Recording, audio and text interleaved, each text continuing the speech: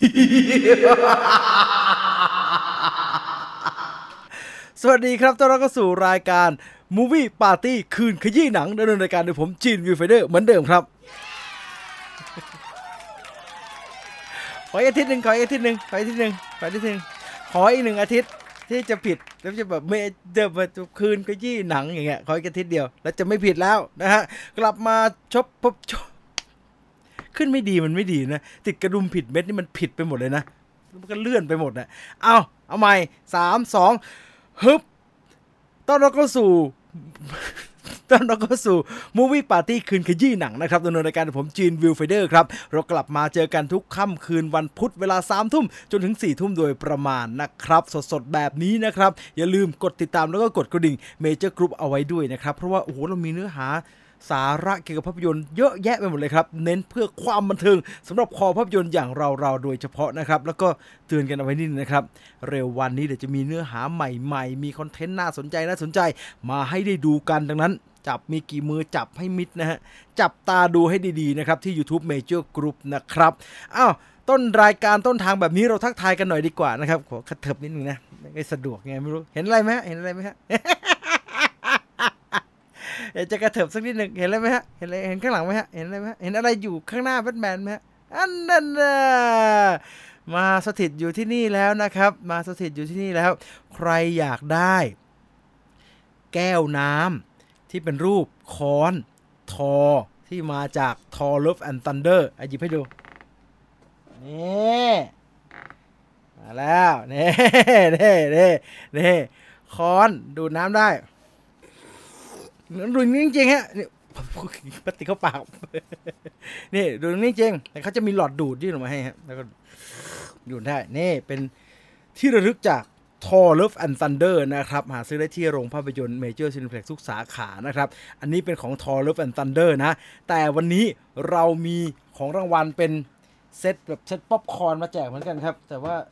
ไม่ได้มาจาก Thor Love and Thunder เซตป๊อปคอร์นวันนี้ที่จะมาแจกเนี่ยมาจากภาพยนตร์เรื่อง Minions นะฮะให้ดูนิดนึงก่อนดีไหมให้ดูเป็นการเรียกน้ำย่อยกันโอ้โหสวยเมเจอร์ถ้ามีเหลืองๆนี่ตั้งอยู่ข้างหลังคงดีนะ นี่อันนี้สวยงามตามท้องเรื่องนะฮะเซตป๊อปคอร์นจากภาพยนตร์เรื่อง Minions The Rise of Gru นะครับอันนี้ไม่ได้เอามาโฆษณาแต่จะเอามาแจกใครที่เป็นผู้ชนะ Movie Party Quiz ในวันนี้เป็นเรื่องราวเกี่ยวกับ Gru Despicable Me มาถึงภาพยนตร์เรื่อง Minions นะครับ15ข้อใครได้คะแนนเยอะที่สุดรับไปเลยเซตนี้ครับเย้อุ้ยเลยนี่นะฮะไหนๆก็เปิดอินเสิร์ตแล้วปชสพประชาสัมพันธ์นิดนึงแล้วกันใครยังไม่ได้ดูยิ้มสยองผมว่าเดี๋ยวชื่อหนังไทยต้องประมาณนี้ยิ้มสยอง Smile หนังสยองขวัญเรื่องล่าสุดที่น่าสนใจมากๆนะครับผมเองผมเป็นคนชอบหนังสยองขวัญทรงนี้ทรงแบบไอเดียจัดจ้านมีการหาไอเดียใหม่ๆในการหลอกคนดูในการสร้างความสยดสยองให้กับคนดูเนี่ยเอามาใส่เนี่ยโอ้น่าสนใจมากครับดังนั้นใครยังไม่ได้ดูตัวอย่างหนังเรื่อง Smile ไปดู Major Talk ตัวล่าสุดครับที่เรามาทอดรหัสตัวอย่างภาพยนตร์เรื่อง Smile กันนะครับมาอ่านคอมเมนต์กันหน่อยว่าวันนี้มีใครเข้ามาทักทายกันในรายการบ้างรีวิวกินน้ำแดงด้วยโยเนียมันเปิดได้นะฮะเนี่ยผมเปิดให้ดูนะเนี่ยมันเปิดตรงนี้ฮะนี่มันเปิดไม่ได้ทำการบ้านไม่ได้ศึกษามาก่อนที่จะไปเปิดเขานี่เปิดไม่ได้นี่เปิดแล้วใส่น้ำนี่เห็นไหมฮะมันเปิดแล้วก็มีบรรจุได้นี่ใส่น้ำลงไปได้ลึกพอสมควรถึงฐานเลยนะครับถึงฐานเลยแล้วก็ปิดเนียบสวยนี่ปิดสนิทกลายเป็นท้อนแล้วมันมีหลอดดูดมาอย่างเงี้ยนี่สะดวกนะฮะนั่งกินในโรงนี่อันนี้นะฮะนี่นะสามารถซื้อได้แต่ว่าใครอยากได้จาก Minions เนี่ยก็ติดตามเล่นเกมในวันนี้นะครับเล่นเกมในวันนี้นะผมให้ลงทะเบียนก่อนนะเผื่อใครอยากจะลงทะเบียนชิงรางวัล Minions ก่อนชาวบ้านเอาขำๆก่อนแล้วกันเป็นตัวอย่างผมว่าถือว่าเป็นตัวอย่างแล้วกันใครที่ยังไม่เคยเล่นเกมกับเรานะครับอยากจะเล่นเกมก็เข้ามาที่ kahoot.it นะครับแล้วก็พิมพ์ พินตัวนี้นะฮะเข้าไปที่ kahoot.it ปุ๊บเนี่ยมันก็จะให้กรอกusername ครับสำคัญก็คือคุณต้องกรอกชื่อเป็นชื่อเดียวกับ username ที่อยู่ใน YouTube ที่คุณใช้อยู่ณปัจจุบันนี้นะครับให้มันตรงกันมันจะได้ยืนยันตัวตนได้ครับเพราะว่ามันมีแจกรางวัลใครจะเล่นสนุกเล่นเฉยๆจะพิมพ์ชื่ออื่นได้ไม่ว่ากันแต่ถ้ารู้สึกว่าคำถามเรื่องมินเนี่ยนเนี่ยฉันต้องได้รางวัลแน่นอนเลยเนี่ยตั้งชื่อใน Kahoot ให้ตรงกับชื่อ username ใน YouTube ของคุณนะครับเราจะได้เอามาลุ้นรางวัลกันนะครับสามารถลงทะเบียนกันเข้ามาได้ตั้งแต่วินาทีนี้เลยนะครับลงไปแล้วก็อย่าออกไปก็เปิดค้างเอาไว้สำหรับใครที่อยู่ในคอมพิวเตอร์นะครับหรือว่าใครที่ยังไม่สะดวกลงตอนนี้ไม่เป็นไรเดี๋ยวรอช่วงก่อนเล่นเกมเดี๋ยวผมจะเปิดให้เราลงทะเบียนกันอีกทีอันนี้ถือว่าเป็นเอามาแนะนำกันก่อนเผื่อใครอยากจะรอเล่นเกม Movie Party Quiz บอกแล้วมันเป็นปาร์ตี้เราไม่ได้มารายงานข่าวประจำวันนี้สำหรับวงการภาพยนตร์อย่างเดียวฮะมันไม่ได้มันเป็นเราคุยกันมาเรารายงานเราทอล์กกันมาเป็นปีๆแล้วถึงเวลาที่เราจะมาปาร์ตี้กันแล้ว ย้ำอีกทีนะฮะว่ารางวัลว่าวันนี้นะครับเราจะเป็นเกมที่เกี่ยวกับภาพยนตร์ชุด Despicable Me นะครับที่มีทั้งหมด3ภาค Minions อีก1ภาคแล้วก็จะมี Minions 2ที่จะเข้าสัปดาห์หน้าสัปดาห์นี้สิจะเข้าสัปดาห์นี้ Minions The Rise of Gru นะครับที่จะเข้าฉายนะครับดังนั้นใครที่สนใจอยากจะได้ของรางวัลที่โชว์ไปเมื่อสักครู่นี้ลงทะเบียนเข้ามาเล่นเกมได้เลยครับใครที่รู้สึกว่าเกมในแต่ละสัปดาห์ที่ผ่านมาเนี่ยโดยเฉพาะสัปดาห์ที่แล้วที่เป็นเกี่ยวกับไบโอกราฟีฟิล์มเนี่ยมันโอ้โหพี่ทำไมมันช่างยากเย็นแสนเข็ญขนาดนั้นสัปดาห์นี้ไม่ยากฮะเราไปคัดกรองความยากลงมาอีกระดับหนึ่งเพื่อให้ทุกคนสามารถร่วมสนุกแล้วก็ลุ้นรับของรางวัลร่วมกันได้นะครับดังนั้น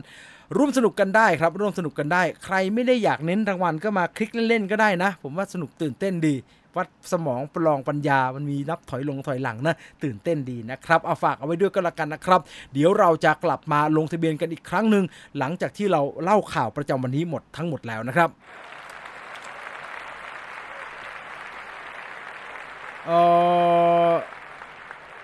พอใส่น้ำก็หนักเลยแง่สิฮะก็น้ำมันมีน้ำหนักฉาบท็อปกันตอนพีททดสอบสตาร์ทเจ็ตถึง 10Gขนลุกนึกถึงหนังอินเตอร์สเตลล่าเลยครับดูตัวอย่าง13 Live หรือยังครับดูแล้วครับแล้วเดี๋ยวจะเอามาถอดรหัสให้ดูด้วยโชว์ยกดื่มแล้วด้ามจับทิ่มตาหน่อยได้1 ฮา อยากได้ค้อนต้องไปซื้อหน้าโรงครับอยากได้ค้อนมันไม่มีจะแจกครับชอบการแข่งขันเล่นเกมของพี่จีนสนุกนี่คุณพักจิรานี่เป็นคนที่มีรสนิยมดีคือร่วมสนุกเพื่อสนุกฮะนี่ร่วมสนุกเอาเป็นเอาตายอยากได้รางวัลร่วมสนุกก็เพื่อความสนุกสนานถูกไหมไอ้สายนี่มันอะไรนักหนาวะเนี่ย ลุ้นดีใจด้วยช่วงนี้หนังของค่าย Warner ฉาย Disney Plus มีเรื่องไหนบ้างจำไม่ได้เลยอะเน้นเข้าร่วมไม่เน้นเข้ารอบอันนี้น่าติดสติ๊กเกอร์นะเอาไว้ไม่งั้นก็เอาไว้ติดไว้คาดไว้ตอนเล่นเกมก็ได้เน้นเข้าร่วมไม่เน้นเข้ารอบนะสวัสดีครับคุณจีนอยากดูคุณจีนก็อยากดูวอลเลย์บอลก็อยากดูเอาเป็นว่าดูทั้ง2 อย่างดูพร้อมกันได้ครับค้อนได้มาจากไหนครับเมเจอร์เขาส่งมาให้ครับเหมือนที่รู้สึกว่าสัปดาห์ที่แล้วอยากได้ค้อนตอนนี้อยากได้มินเนี่ยนยังไงเจ้าคน ถ้ามีมินเนี่ยนมาตัวนะเหลืองๆนะก็สวยดีเหมือนกันนะฮะเด่นเป็นสง่าเกมของสัปดาห์ที่แล้วผมดูย้อนหลังตอบถูกทุกข้อเลยรู้13ดาว2เสียดายไม่ได้เล่นเกม15ข้อผมว่ามันน้อยไปขอสัก200ข้อก็จะสอบเข้ามหาวิทยาลัยเยอะสอบเป็นทรานยังไม่เยอะขนาดนี้เลยมาว่าข่าวของเราในวันนี้ดีกว่านะครับเรามีข่าวหลายๆข่าวมาพูดคุยกันในวันนี้นะครับย้ำเสมอว่าของที่มาเล่นรางวัลวันนี้เล่นเกมในวันนี้เป็นแก้วและไอ้ที่ใส่ป๊อปคอร์นมันสวยนะเพราะว่ามันเป็นตัวการ์ตูนนะครับไม่ต้องออกแบบอะไรมากมายนักก็เอาสจ๊วตมายืนกอดอกได้เลยสวยออกแบบเขาเรียกอะไรวัสดุก็ดูดีสีก็ตรงเป๊ะเรียกว่าสีตรงกับต้นฉบับที่มันควรจะเป็นเป๊ะมาเริ่มที่ข่าวของเรากันดีกว่าครับจิบน้ำ1 ที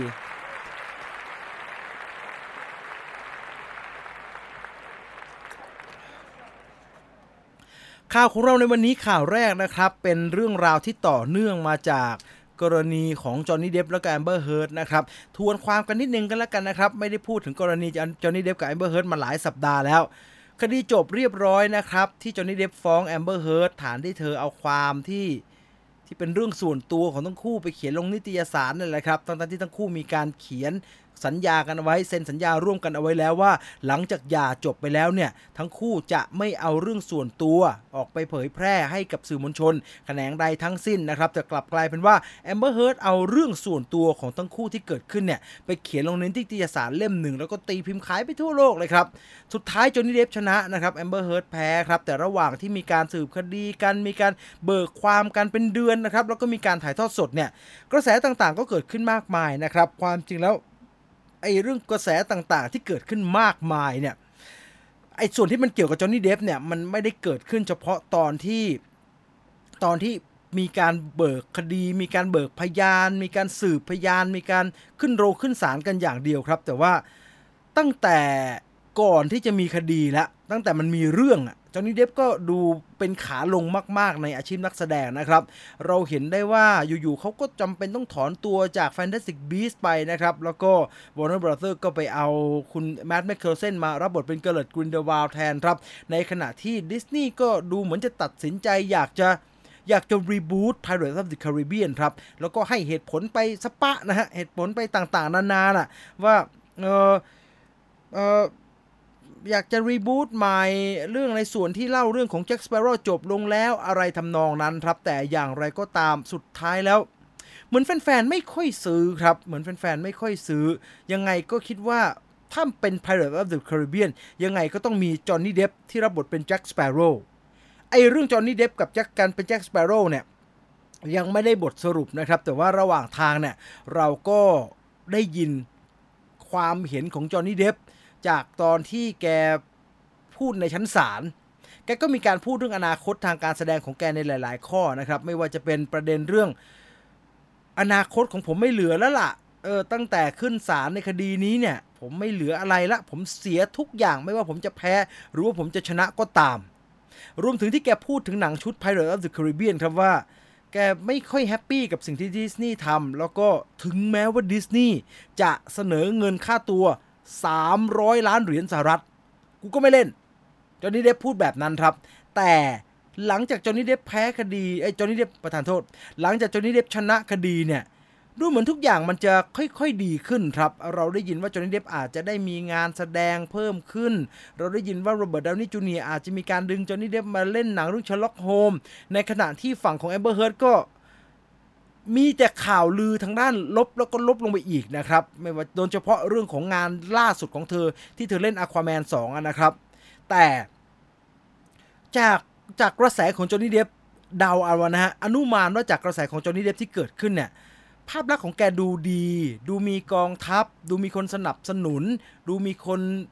ไม่รู้สึกลบกับแกเหมือนกับสิ่งที่ดิสนีย์คาดคะเนเอาไว้มันก็เริ่มมีข่าวลือครับต้องบอกว่าข่าวที่เกิดขึ้นเป็นข่าวลือนะครับเป็นข่าวลือที่สื่อนึงหยิบมาพูดแล้วก็มีสื่ออื่นๆหยิบเอาอันเนี้ยไปพูดต่อกันไปอีกทีข่าวลือที่ว่าก็คือเขาลือกันว่าทางดิสนีย์มีการเสนอค่าตัวให้กับจอห์นนี่เดปเพื่อให้กลับมารับบทแจ็คสเปโร่แคปเทนแจ็คสเปโร่ในหนังเรื่อง Pirates of the Caribbean ภาคต่อไปครับโดยมีการเสนอเงิน$301 ล้านก็ลือค่อนข้างหนาหูครับเพราะว่าสื่อใหญ่หลายๆสำนักเนี่ยเอาเรื่องนี้ไปเล่นแต่สุดท้ายที่สุดนะครับในช่วงสัปดาห์ที่ผ่านมาครับทางตัวแทนของจอห์นนี่เดปเองได้ออกมาตอบคำถามนี้เรื่องว่าไอ้ข่าวเรื่องดิสนีย์กลับมาจีบจอห์นนี่เดปกลับไปเป็นกัปตันแจ็คสเปโร่ในหนัง Pirates of the Caribbean ด้วยค่าตัว$301 ล้านเนี่ยเป็นจริงหรือไม่ตัวแทนของจอห์นนี่เดปพูดกับ NBC News นะครับสั้นๆครับว่าทั้งหมดเป็นเพียงเรื่องที่กุขึ้นมาเท่านั้นยืนยันว่าข่าวลือนี้ไม่เป็นความจริงครับแล้วก็นอกจากนั้นนะครับคนเขาตั้งข้อสังเกตว่าไอ้ตัวเลขที่บอกว่า$301 ล้านเนี่ยมันดูเป็นตัวเลขที่แปลกๆเพราะว่าก่อนหน้านี้จอห์นนี่เดปเคยพูดอย่างที่บอกครับจอห์นนี่เดปเคยพูดว่า$300 ล้านผมก็ไม่รับ มันก็เลยมีตัวเลข300 ล้าน301 ล้านเหรียญสหรัฐออกมาซึ่งเอาจริงๆก็ดูไม่ค่อยน่าเชื่อถือนะครับการเล่นเรื่องตัวเลขแบบนี้น่าจะดูเป็นมุกตลกมากกว่าดังนั้นแล้วใครจีบใครอยากให้ใครกลับไปเล่นทั้งหมดนี้ยังไม่มีอะไรเกิดขึ้นนะครับแต่โดยภาพรวมต้องบอกว่าณปัจจุบันเอาจริงๆเราไม่ได้ยินนะฮะเราไม่ได้ยินข่าวที่มีใครไม่ค่อยอยากจะสนับสนุนจอห์นนี่เดปเนี่ยออกมาเลยเราได้ยินฝั่งแอมเบอร์เฮิร์ดเยอะมากเลยถ้าเอาเยนี่เล่นจะไม่ดูอควาแมนจะไม่ต้องสนับสนุนผู้หญิงแบบนี้ด้วยบลาบลาบลาบลาเยอะแยะไปหมดแต่ฝั่งจอห์นนี่เดปเนี่ยก็มีสงสารจอห์นนี่เดปน่าจะได้กลับมาอยากจะเห็นแกเล่นเป็นนู่นนี่นั่นอีกเยอะแยะนะครับผมไม่ได้ยินผมอ่านข่าวในสื่อต่างประเทศเยอะแยะผมไม่เคยได้ยินเลยว่ามีคนออกมาโพสต์หรือว่ามีกลุ่มคนพยายามจะแสดงความเห็นว่าถ้าเอาจอห์นนี่เดปมาเล่นฉันไม่ดูอะไรแบบนี้ไม่มีนะฮะดังนั้นไม่ว่าแกจะได้กลับมาเล่นหนัง Pirates of the Caribbean หรือไม่ก็ตามนะครับล่าสุดภาพของจอห์นนี่เดปในฮอลลีวูดไม่ได้ลบเท่าไหร่นะครับรอดูต่อไปก็แล้วกันว่าเรื่องของจอห์นนี่เดปจะเป็นอย่างไรต่อไปนะครับโดยเฉพาะเรื่องของผลงานนะโดยเฉพาะเรื่องของผลงานรอดูชิดๆก็แล้วกันนะครับและนี่คือกรณีของจอห์นนี่เดปครับผมถามหลายรอบฮะถามโดยเฉพาะในไลฟ์ตั้งแต่ตอนเป็นเมเจอร์มูฟวี่ทอล์กแล้วล่ะจนกลายเป็นเมเจอร์ปาร์มูฟวี่จนกลายเป็นมูฟวี่ปาร์ตี้เนาะปัจจุบันนี้เนี่ยทุกคนก็จนไม่ต้องทำโพลแล้วฮะว่าคุณอยากจะเห็นจอห์นนี่เดปกลับมาเป็น Pirates of the Caribbean หรือไม่เนี่ยคือผมเองเนี่ยผมพูดอยู่เสมอนะครับว่าผมเฉยๆกับหนัง Pirates of the Caribbean ดังนั้นจะมีจอห์นนี่เดปหรือไม่ก็ตามเนี่ยเอาไว้ตัวอย่างหนังหรือว่าอะไรต่อมีอะไรมันออกมาก่อนก็แล้วกันค่อยตัดสินใจว่าอยากดูไหมแต่เอานะผมว่าได้เห็นแล้วแหละอย่างเงี้ยอีกไม่นานผมว่าได้เห็นแล้วแต่จะออกมาในรูปแบบไหนนะครับคิดดีๆก็แล้วกันเพราะว่าล่าสุดมันก็ไม่ค่อยสนุกนะฮะ จากกรณีของจอห์นนี่เดปนะครับมาต่อกันที่นักแสดงระดับตำนานของฮอลลีวูดอีกหนึ่งคนครับทอมแฮงค์สัปดาห์ที่แล้วมีข่าวว่าทอมแฮงค์เนี่ยเดือดดาลนิดหน่อยคือแกเป็นฮอลลีวูดกู๊ดกายเนาะแกเป็นแบบว่านักแสดงฮอลลีวูดซูเปอร์สตาร์ผู้แสนดีเนาะวิ่งอยู่ในสวนสาธารณะก็ไปแสดงความยินดีกับคนที่เข้ามาถ่ายรูปแต่งงานทำเรื่องดีๆเยอะนะฮะทำเรื่องดีๆเยอะแยะไปหมดนะครับแล้วก็มามีภาพหันไปด่าคนนิดหน่อยก็ตกใจกันนิดหน่อยฮะแต่ทุกคนก็เข้าใจทอมแฮงค์ดีครับว่าเหตุการณ์นั้นเกิดอะไรขึ้นแต่วันนี้ผมไม่ได้จะมาพูดถึงเหตุการณ์นั้นนะครับเพราะว่าล่าสุดตัวทอมแฮงค์ออกมาพูดถึงหนังเรื่อง Forrest Gump ในมุมมองที่ผมว่าน่าสนใจดีทำไมถึงน่าสนใจย้อนแบบนี้ครับว่าก่อนหน้านี้เนี่ยเวลาเราพูดถึง Forrest Gump เนี่ยเราจะพูดถึงหนังเรื่องนี้ผลงานในการกำกับของโรเบิร์ต เซมัคคิสเรื่องนี้ในฐานะหนังที่สมบูรณ์แบบครับหลายคนจะยกหนังเรื่อง Forrest Gump เป็นตัวอย่างเวลามีคนถามว่าถ้ามีหนังที่เราอยากจะให้10 เต็ม 10ได้เนี่ยมันมีเรื่องอะไรบ้าง Forrest Gump มักจะอยู่ในนั้นครับเพราะว่ามันสมบูรณ์แบบไปทุกด้านจริงๆมันมีความดราม่ามันได้อะไรบางอย่างมันผลักดันแรงกระตุ้นอะไรบางหลายๆอย่างในชีวิตในขณะเดียวกันมันก็สนุกบันเทิงมากๆนะฮะเมื่อมันเป็นหนังที่ออกมาทางบวกมากๆแต่ทอมแฮงค์ตัวนักแสดงที่ได้ออสการ์จากการรับบทเป็น Forrest Gump นะครับออกมาพูดถึง Forrest Gump ในแง่ลบบ้างเนี่ยผมว่ามันก็ดูน่าสนใจดีครับแล้วทอมแฮงค์ออกมาพูดถึง Forrest Gump ในแง่ลบอันไหนเขาพูดถึงฉากนี้ครับฉากม้านั่งในตำนานฉากม้านั่งในตำนานเนี่ยเป็นฉากเปิดเรื่องของหนังเรื่อง Forrest Gump ครับคือหนังเปิดช็อตแรกจริงๆเป็นขนนกแล้วก็ติงดิงดิงดิงดิงดิงดิงดิงดิงดิงดิงดิงดิงดิงแล้วก็ขนนกก็ปลิวไปจนปลิวมาตกที่บ่าของ Forrest Gump ที่แกนั่งอยู่ที่ม้านั่งซึ่งเป็นป้ายรถเมล์หน้าสวนสาธารณะครับก่อนที่แกจะเก็บขนนกนั้นเก็บใส่กระเป๋าไปแล้วก็เริ่มพูดคุยกับผู้หญิงซึ่งเป็นนางพยาบาลที่มารอขึ้นรถเมล์ด้วยกันรองเท้าดูใส่สบายจังเลยผมจำได้นะว่าผมเคยมีรองเท้าคู่แรกแล้วแกก็เริ่มเล่าเรื่องชีวิตของแกตรงนั้นเลยครับในมุมนึงเรารู้สึกว่าฉากเก้าอี้นี่เป็นฉากสำคัญนะมันเป็นฉากเปิดเรื่องมันเป็นฉากที่ดำเนินไปค่อนเรื่องเลยกว่าจะจบกว่าจะไปถึงคอนฟลิกต์ในส่วนหนึ่งของเรื่อง Forrest Gump แต่ตัวทอมแฮงค์ออกมาให้สัมภาษณ์กับ Cinema Blend พูดถึงฉากมานั่งฉากนี้ได้น่าสนใจครับทอมแฮงค์บอกว่าผมอยากจะบอกพวกคุณนะว่า ใน Forrest Gump อ่ะเราถ่ายทำฉากมานั่งที่สวนสาธารณะที่จอร์เจียเนี่ยโอ้เราถ่ายกันนานมากเลยคือตามสคริปต์เนี่ย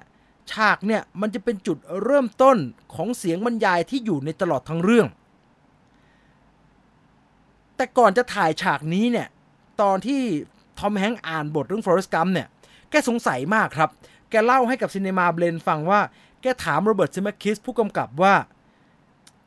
คนจะงงไหมหมายถึงคนทั่วไปนะไม่ได้คนดูคนที่เขาเดินไปเดินมาเป็นแบบเป็นคนอื่นน่ะที่อยู่ในหนังว่าไอ้บ้านี่มันมานั่งตรงนี้ทำไมแล้วมันนั่งอยู่นานมากเลยนะมันเล่าอะไรก็ไม่รู้นานแบบรถเมล์ผ่านไปกี่คันต่อกี่คันมันก็เล่าอยู่เป็นชั่วโมงเนี่ยคิดว่ามัน make sense เหรอ นั่นคือความเห็นของทอมแฮงค์นะครับเพราะว่าแกบอกว่าเฉพาะไอ้ฉากมานั่งฉากนี้ฉากเดียวนะมันมีไดอะล็อกอยู่ในฉากเนี่ยเป็นสคริปต์ประมาณ13แผ่นครับแล้วคุณรู้ไหมว่าเห็นว่าแกนั่งแกหยิบขนนกใส่กระเป๋าแกเล่าเรื่องชีวิตให้พยาบาลฟังแกเล่าให้กับคุณปู่คุณย่าคู่หนึ่งฟังแกบอกว่าอ้าวยายรถเมย์มาแล้วไม่ขึ้นเหรอครับยายคนนั้นบอกว่าไม่เป็นไรเนี่ยอยากจะฟังต่อเธอเล่าเรื่องสนุกมากเลยแล้วแกก็เล่าต่อแล้วก็ตัดกลับไปที่หนังต่อจนกระทั่งยายคนนั้นบอกแกว่าอยู่จะไปถนนนี้ตรงนี้เหรอไม่ต้องขึ้นรถเมล์หรอกอยู่เดินไปก็ได้อยู่เดินวิ่งไปได้เลยน่าสนใจครับเพราะว่าเราเห็นเหมือนกับมันไม่เยอะมากแต่เขาถ่ายทำกันวันครึ่งนะครับกับฉากเนี่ยตัวทอมแฮงค์บอกว่าในการถ่ายทำฉากนี้นะครับผมต้องนั่งเล่าอย่างเงี้ยจริงๆคือนั่งอยู่ที่มานั่งอ่ะแล้วก็เสียงบรรยายที่ได้ยินทุกเสียงน่ะก็คือแกถ่ายตรงนี้ครับแกก็เลยสงสัยถามโรเบิร์ต เซมัคคิสว่านี่เราจำเป็นจะต้องทำอะไรแบบนี้ด้วยเหรอวะวิธีการถ่ายทำก็คือโรเบิร์ต เซมัคคิสเนี่ยให้ทีมงานเขียนไดอะล็อกทั้ง13แผ่นนะครับลงบนคิวการ์ดก็คือกระดาษที่เขียนตัวหนังสือแล้วก็ชูให้ทอมแฮงค์ดู13หน้านะครับก็ว่ากันไปเรื่อยๆแล้วมันเป็นการถ่ายฉากแรกคิวแรกของหนังเรื่อง Forrest Gump นะครับแกก็ไม่ค่อยเข้าใจว่าเอ๊ะมันจะเป็นมันคืออะไรเอาจริงๆแกถามโรเบิร์ต เซมัคคิสเต็มๆว่าเราไม่ทำได้ไหมเราไปอัดเสียงเอาอย่างเดียวได้ไหมแต่โรเบิร์ต เซมัคคิสบอกว่ามันเป็นจุดเริ่มต้นนะทอมผมไม่รู้ว่ะมันเหมือนเราลุยทุ่งระเบิดอะคือเราไม่รู้ว่าเรื่องมันจะไปลงเอยยังไงแล้วเรายังไม่ชัวร์ด้วยซ้ำไปว่าเราจะใช้ฉากมานั่งนี่แบบไหนอะดังนั้นเราทำมันไปตามแผนที่เราทำมาก่อนดีกว่าดังนั้น จากประสบการณ์ของทอมแฮงค์ในการถ่ายทำฉากมานั่งแกก็เลยรู้สึกแปลกๆกับฉากนี้ครับว่าคือมันเป็นจุดเริ่มต้นที่ไม่ถึงกับไม่ประทับใจนะครับแต่มันเป็นจุดเริ่มต้นที่แกรู้สึกงงในการทำงานมากกว่าซึ่งเป็นอีกเกร็ดหนึ่งที่น่าสนใจนะครับจากภาพยนตร์เรื่อง Forrest Gump ครับ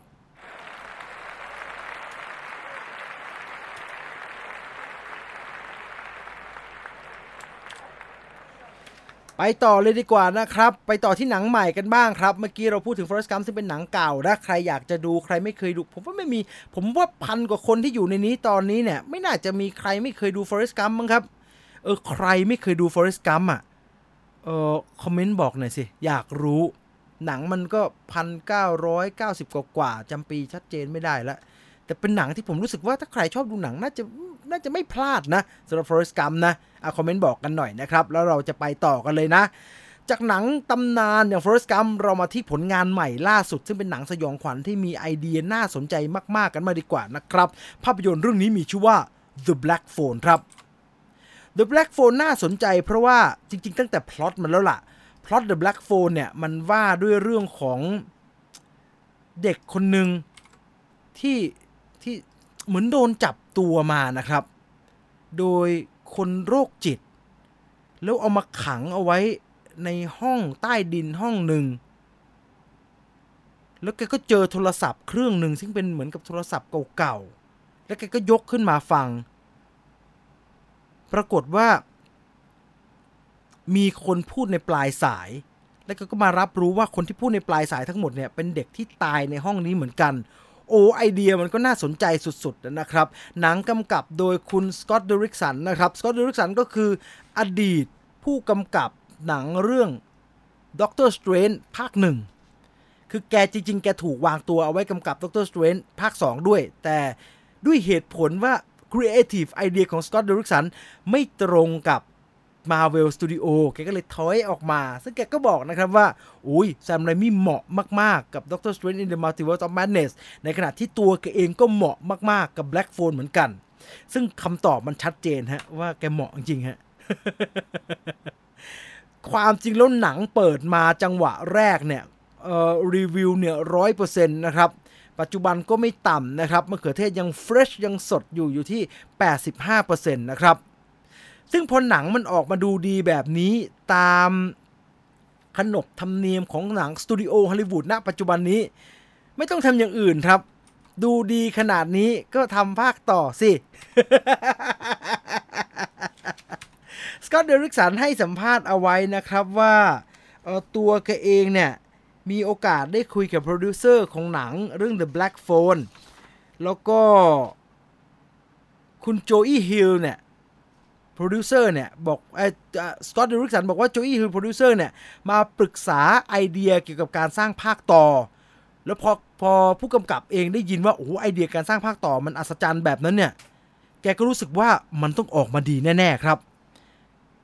ก่อนที่แกจะบอกกับสื่อว่าผมตกปากรับคำครับว่าจะทำมันแล้วก็มันจะต้องออกมาน่ากลัวมากๆแน่นอนนะครับรอดูครับรอดูว่า Black Phone จะออกมาดีสมกับที่เขาว่าเอาไว้หรือไม่ครับยังไม่เคยดูคนยังไม่เคยดูเยอะนะฮะเต็มไปด้วยคนที่ไม่เคยดูแล้วก็คนที่ดูเป็น10รอบนะครับตั้งแต่ปี 1994 เนาะยังไม่เคยดูรอบที่5ครับแสดงว่าดูไป4รอบแล้วแต่ชอแชงดูแล้วเฟรสกัมไม่เคยดูครับแต่พี่จีนพูดบ่อยมากต้องดูให้ได้ต้องดูฮะต้องดูสนุกมากชอบฉากทหารที่ลุยน้ำฝนกำลังฝนตก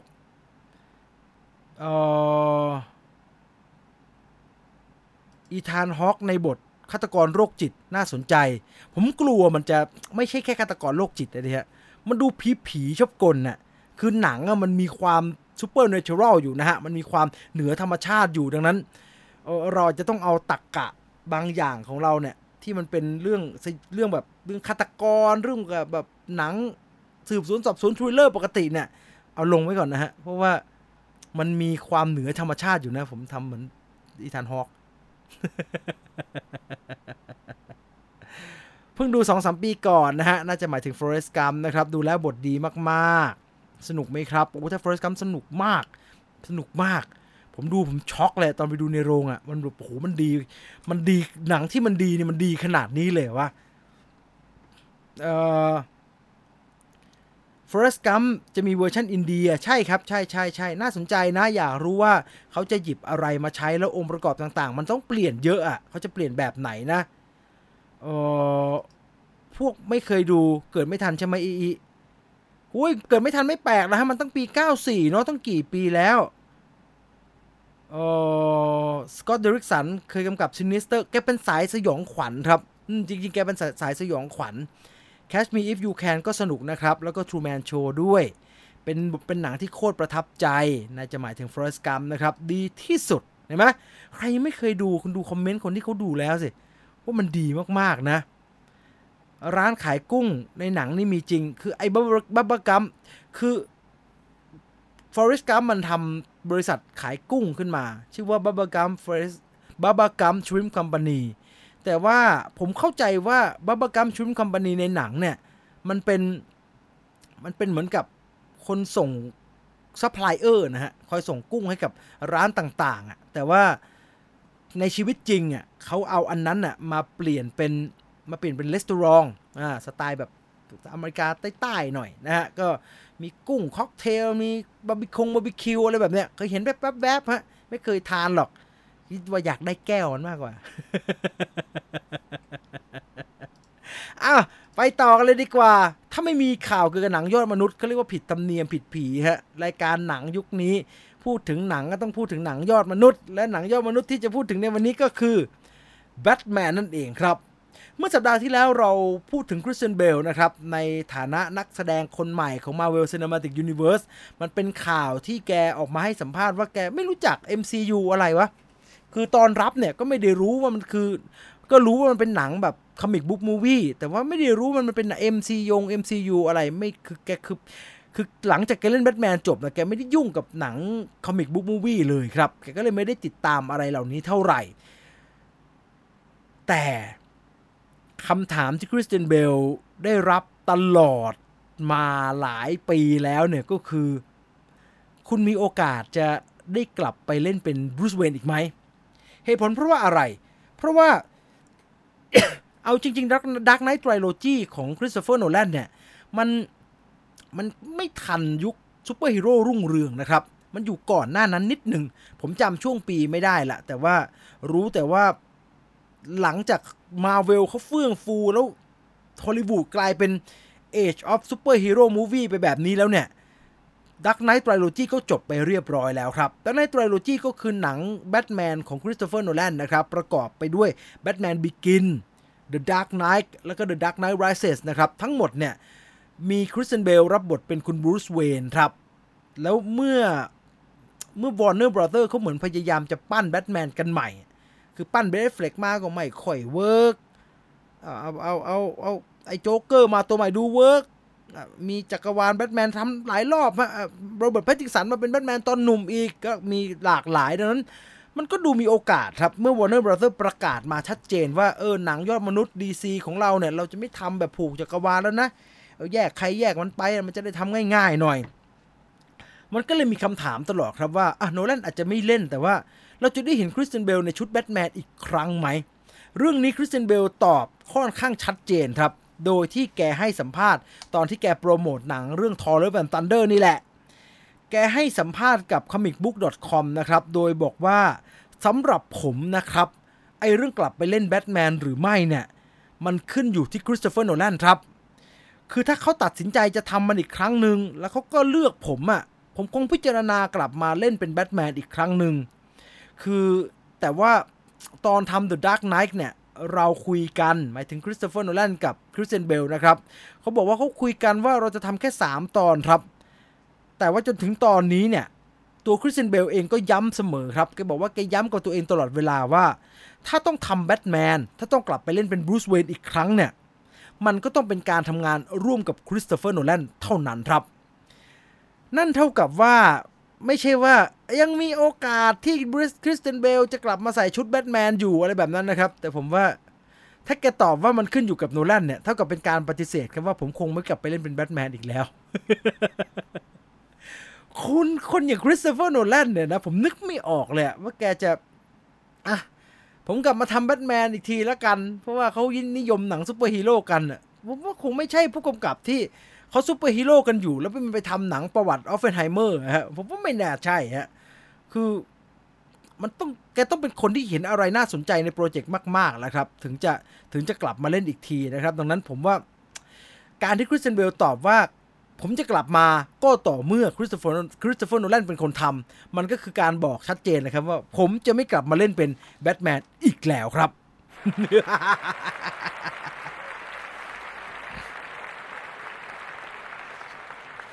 เรื่องของคริสเตียนเบลยังไม่จบลงเท่านี้นะครับยังมีอีกหนึ่งประเด็นที่น่าสนใจครับกับตัวละครล่าสุดของคริสเตียนเบลนั่นก็คือกอร์ The God Butcher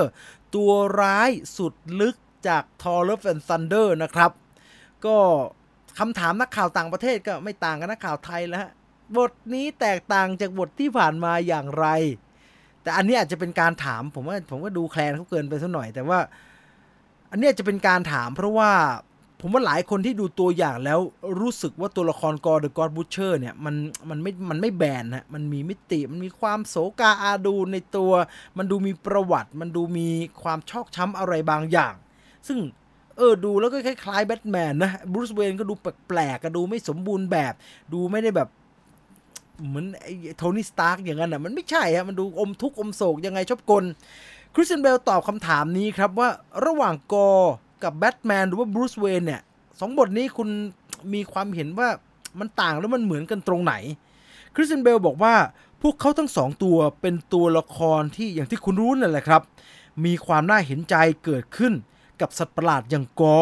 แล้วก็มีมุมที่ผมว่าถ้าคนดูได้ดูตอนแล้วกันซันเดอร์นะทุกคนจะเข้าใจแล้วก็เห็นใจกอร์เดอะก็อดบูชเชอร์ในขณะที่ตัวละครแบทแมนเองเขาก็เป็นคนที่ตัดสินใจไม่เปิดหน้าไม่เปิดเผยตัวตนต่อสาธารณชนเหมือนกับฮีโร่หลายๆคนเพราะว่าหนึ่งในเหตุผลก็คือเขาบอกว่ามันทำงานง่ายกว่าแล้วก็แต่อีกหนึ่งประเด็นที่น่าสนใจก็คือการทำงานเป็นแบทแมนของบรูซเวย์นเนี่ยแกไม่ได้แค่ใส่ชุดอย่างเดียวครับคริสเตียนเบลบอกว่าการทำงานเป็นแบทแมนของบรูซเวย์นเนี่ยมันคือการปล่อยให้ด้านมืดเข้ามาควบคุมตัวเขาซึ่งนั่นมันยอดเยี่ยมมากมันเป็นความขัดแย้งในใจที่น่าทึ่งสำหรับตัวละครแบทแมนซึ่งเรื่องของความขัดแย้งที่ว่านี่แหละครับไม่ว่าจะเป็นกอร์ the God Butcher หรือว่าบรูซเวย์นมันมีความขัดแย้งที่ค่อนข้างรุนแรงอยู่ในใจของทั้งสองตัวละครซึ่งนี่คือการอธิบายแบบเข้าใจตัวละครมากๆของคริสเตียนเบลที่มีต่อตัวละครที่น่าสนใจทั้ง2ตัวของเขาครับเอามาอ่านคอมเมนต์กันหน่อยว่ามีใครว่าอย่างไรกันบ้างนะครับกอหน้าเหมือนปวดขี้ มันโสกาอาโดนคงยากเพราะโนแลนทำเรื่องใหม่และย้ายค่ายไปแล้วเอามีดมาแทงให้ตายโนแลนก็ไม่ทำต่อไตรภาคแบทแมนดีอยู่แล้ว never say never นะฮะฮอลลีวูดเขาพูดไว้เสมอฮะ never say never นะฮะไปต่อเลยดีกว่าไปต่อที่ข่าวต่อไปครับอัปเดตกันหน่อยบอกไว้ก่อนนะดูแล้วไม่ต้องมาคอมเมนต์เนกาทีฟอะไรมากมายนะผม ให้ตัวอย่างออกมาแล้วเราค่อยว่ากันนะเราจะเป็นแบบเราจะเปิดใจกว้างๆเปิดใจกว้างๆพร้อมรับหายใจเข้าเราเปิดใจให้กว้างพร้อมรับกับความแปลกใหม่พร้อมรับกับสิ่งที่เราไม่คุ้นตาหายใจเข้าหายใจออกแล้วมาดูข่าวเกี่ยวกับ Little Mermaid กันครับ Little Mermaid ที่แสดงโดยฮัลลี่บาลีนะครับเป็นหนังที่ค่อนข้างจะมีคนพูดถึงเยอะมากแล้วครับตั้งแต่มีการเปิดตัวนักแสดงว่าเต็มไปด้วยประเด็นเรื่องเหมาะสมไม่เหมาะสมอะไรแบบนี้แหละครับแล้วก็พอยิ่งตัวภาพหลุดออกมาจากกองถ่ายมันปรากฏมาเนี่ยก็เริ่มมีการขยี้กันเต็มไปหมดเลยครับแต่สิ่งที่น่าสนใจนะวันนี้ก็คือมันยังไม่มีใครเห็นเลยครับว่าฟุตเทจจากภาพยนตร์ Little Mermaid เนี่ยมันจะออกมาประมาณไหนเพราะว่าอะไรเขาคงเตรียมจะปล่อยตัวอย่างเร็วๆนี้ครับแต่สิ่งที่น่าสนใจณวันนี้ก็คือมีคนได้ดูฟุตเทจสั้นๆของ Little Mermaid แล้วครับแล้วเธอก็ออกมาอธิบายให้กับเราได้ฟัง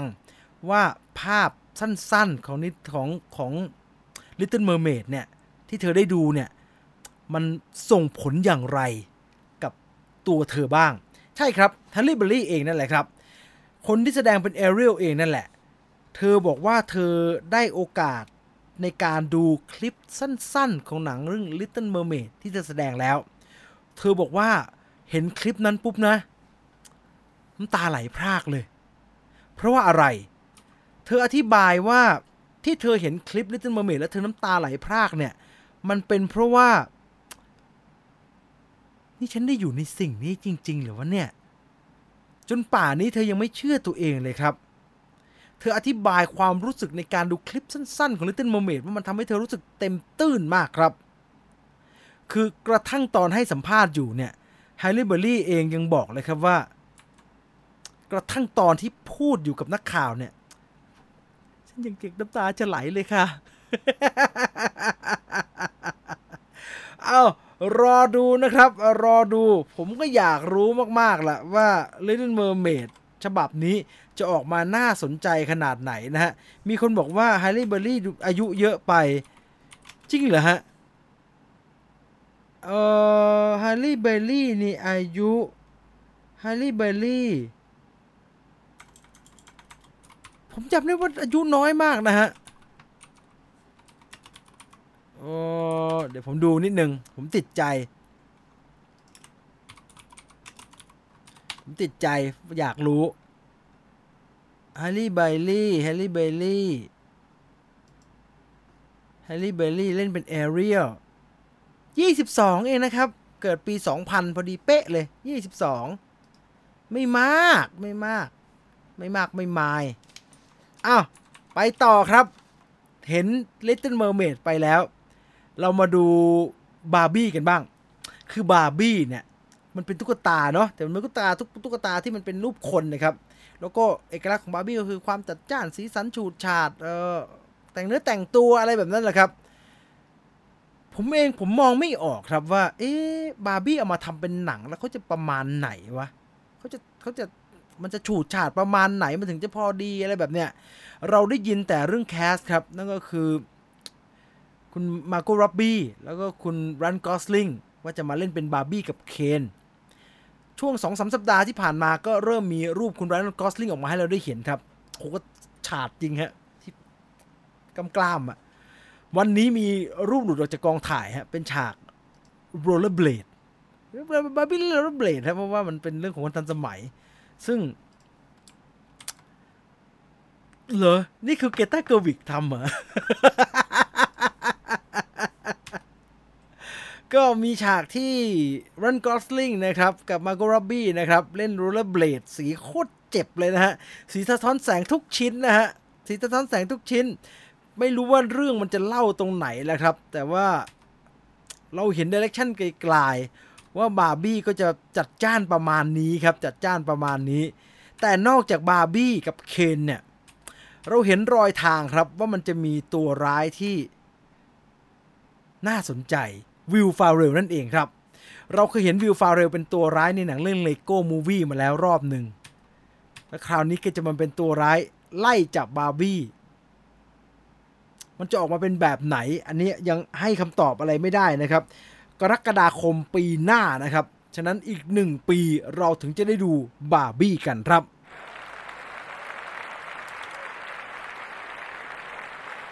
มีคนพูดถึงตัวอย่าง13 Live มากมายนะครับเราก็ดูกันสั้นๆแล้วกันฮะก่อนที่จะมีการเอามาทำเป็นเอามาถอดรหัสเอากันอย่างเป็นเรื่องเป็นราวนะครับดูกันสั้นๆก่อนเอามาตัวอย่างปล่อยมาเมื่อคืนนะครับ13 Live เป็นหนังที่หยิบเอาเหตุการณ์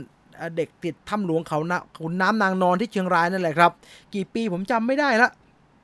แต่คราวนี้เป็นเวอร์ชันฮอลลีวูดรอน ฮาวเวิร์ดกำกับคอลิน ฟาเรลแสดงวิกเกิล มอนเทนเซนแสดงนักแสดงไทยก็ในจอเราเห็นคุณตู่ภพธรฮะเล่นเป็นคุณหมอภาคนะฮะหมอหน่วยซีลที่เข้าไปอยู่กับเด็กๆในถ้ำนะฮะนี่คือรอน ฮาวเวิร์ดนะครับหนัง 99% นะถ่ายที่ออสเตรเลียนะครับถ้าผมจำไม่ผิดนะเพราะว่ามันมีอยู่ช่วงหนึ่งเมื่อปีที่แล้วนะครับที่นักแสดงเขาต้องบินไปกักตัวอยู่ที่ออสเตรเลียแล้วก็ทำงานก่อนที่จะกักตัวอีกรอบแล้วก็กลับมาประเทศไทยนะครับดังนั้นที่เซตทั้งหมดนี้น่าจะเป็นออสเตรเลียเซตเป็นประเทศไทยนะซึ่งก็ทำออกมาได้ดีมากนะครับตัวอย่างแรกปล่อยออกมาเมื่อคืนครับเราก็ได้เห็นหลายๆฉากหลายๆตอนครับแล้วเราก็ได้เห็นทิศทางของหนังที่ค่อนข้างน่าสนใจครับส่วนใหญ่ตัวอย่างเนี่ยจะเน้นไปที่ตัวละครของคุณคอริน ฟาเรลกับคุณวิกเกิล มอนเทนเซนนะครับแล้วก็ตัวละครไทยเราได้เห็นคุณปูสหจักรเยอะหน่อยแกรับบทเป็นผู้ว่านรงเดชนะครับแล้วก็เสียงแกอยู่จะแทบจะทั้งตัวอย่างเลยมั้งครับนี่เป็นหน่วยซีลนะฮะบูย่าหน่วยซีลคุณเวียสกุลวัฒน์เป็นจ่าแซมครับในตัวอย่างมีเฟรมเดียวเราได้เห็นจ่าแซมแป๊บหนึ่งนะฮะนี่เป็นเด็กๆแล้วก็ตัวอย่างเขาก็ให้เราเห็นเลยละฮะฉากนั้นแหละฉากที่ how many of you นั่นน่ะเป็นฉากที่ฝรั่ง2คนน่ะคุณนักดำน้ำ2คนชาวอังกฤษน่ะเขาไปเจอเด็กเป็นครั้งแรกที่เราได้ดูคลิปกันนั่นแหละครับชัดเจนครับว่าตัวหนังเรื่อง13 Live ทำแบบตรงไปตรงมาครับไม่ได้มีการพยายามหาแง่มุมใหม่ๆมุมมองใหม่ๆซึ่งบางทีมันก็อาจจะไม่จำเป็นนะครับที่จะต้องมานั่งหาแง่มุมใหม่ๆถ้ามันไม่ได้มีอะไรมากนัก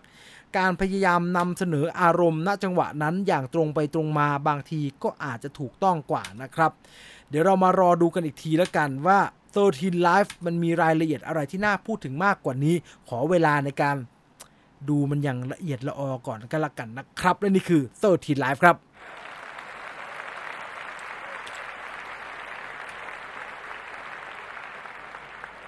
ดูหนังที่เข้า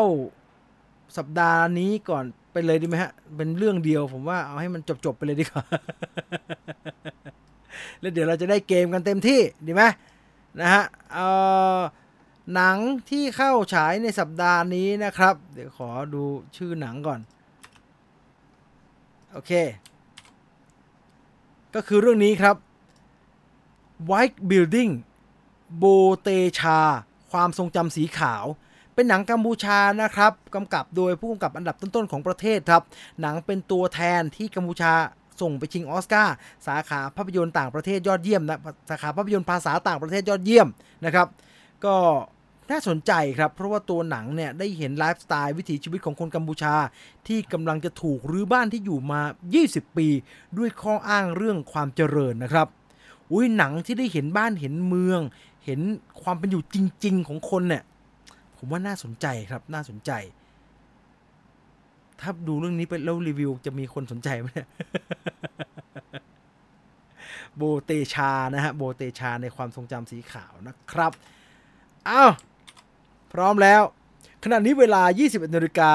21:50 นาทีนะครับคุณอยู่กับผมจีนวิวไฟเดอร์ในรายการ Movie Party คืนขยี้หนังทาง YouTube Channel Magic Group นะครับดังนั้นกดติดตามกดกระดิ่งเอาไว้ครับและใครที่ใครอยากจะได้ของรางวัลเป็นเซตพ็อปคอร์นกับกระป๋องน้ำจากภาพยนตร์เรื่อง Minions เอารูปนี้แล้วกันมีนางแบบด้วยอยากให้เห็น แล้วจะต้องทาสีเล็บให้มันเข้ากับมินเนี่ยนด้วยนะผมชอบจังเลยกระป๋องน้ำนะฮะรูปจวดกับแก้วไม่รู้จะเป็นรูปนี้ตรงๆหรือเปล่านะฮะใครอยากได้รางวัลเซตนี้ก็ร่วมสนุกกับเราครับอยากจะร่วมสนุกอย่างไรทำอย่างไรมาขยับเข้ามาใกล้ๆเข้ามาทางนี้เลยครับเข้ามาที่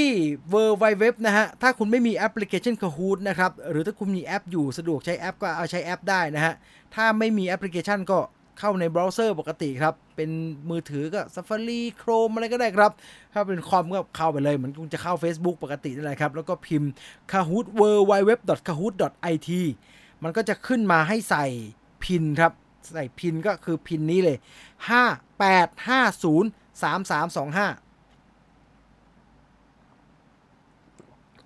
8503325นะฮะ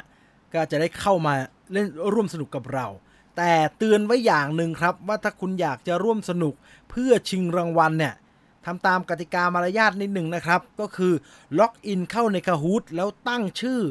username ของคุณเนี่ยให้ตรงกับชื่อ username ของ YouTube นะครับถ้าอักษรไม่พอพิมพ์เท่าที่ได้ครับพิมพ์พอให้มันตรงกันน่ะเพราะว่าเดี๋ยวมันไม่ตรงกันแล้วมันจะยืนยันสิทธิ์ว่าคุณชนะที่1ไม่ได้นะครับเล่นจบแคปเจอร์เอาไว้ด้วยหน้าที่คุณชนะนั่นน่ะแล้วก็แคปเจอร์ user Facebook user YouTube ของคุณเอาไว้ด้วยคือยืนยันยังไงผมว่านะพูดง่ายๆก็คือทำยังไงก็ได้ที่จะยืนยันตัวคุณนะฮะว่าคุณเป็นเจ้าของ user ที่ชนะใน Kahoot จริงๆเพราะว่ามันจะพิมพ์อะไรก็ได้นะฮะพูดตรงๆชื่อ Kahoot เนี่ยเข้ามากันเรื่อยๆนะครับรอสัก200กว่าคนกันแล้วกันนะฮะเพราะว่าวันนี้มีกระป๋องแจกย้ำนะครับว่าถ้าใครไม่ได้กระป๋องมินเนี่ยนแล้วอยากจะได้ก็ไปหน้าโรเมเจอร์นะฮะไปซื้อได้รวมทั้งนี่ใครชอบเก็บไอ้พวกอย่างนี้เนี่ยต้องบอกว่าต้องรีบซื้อนะฮะบางอันมันหมดแล้วหมดเลยนะฮะบางอันมันหมดแล้วหมดเลยนะนี่เป็นของทอร์Love and Thunderนะครับแหมเอาสีมาปัดซะหน่อยน่าจะสวยดีนะทำตัวหนังสือสีใหม่นะแล้วสีมาปัดให้ร่องๆมันมีสีฟ้าหน่อยนะ นี่นะฮะถ้ามีมินเนี่ยนอีกสักตัวนะ เมเจอร์เพิ่งด่าผมนะฮะผมจะพูดเล่นพูดหัวอะไรไปก็ได้นะฮะผมอาจจะไม่ได้จริงจังก็ได้แต่ถ้ามีอีกสักตัวก็สวยดีนะครับ เข้ามาหัวข้อมินเนี่ยนพี่จีนพูดไม่เท่าไหร่แต่ถ้าพี่ต่อพูดน่าจะเป็นมินเนี่ยนอีกอย่างหนึ่งหัวข้อเกี่ยวกับภาพยนตร์เรื่องมินเนี่ยนกับ Despicable Me นะครับไม่ยากเลย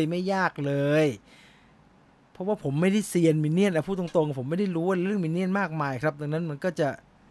ทุกจักรวาลผมจะถูกประมาณ 3-4 ข้อครับไมค์ครอสเอางี้เลยไมค์ครอสถนัดเรื่องไหนที่ไมค์ครอสคิดว่าผมเนี่ยแม่นที่สุดแล้วเดี๋ยวผมจัดให้เลยจะได้มาดูกันว่ามันต้องมีที่เก่งมั่งอะนะอาทิตย์หน้าอย่าลืมนะฮะอาทิตย์หน้าทอแล้วเป็นซันเดอร์เข้านะเราต้องมาเล่นเกมทอกันนะซึ่งเว้ยผมจะไม่เอาเป็นเรื่องจักรวาลมาเวลนะครับเพราะว่ามันจะกว้างไปสัปดาห์ทอจะเป็นเรื่องทอนะครับทอมีกี่ภาคล่ะทอดาร์กอะไรนะทออะไรวะ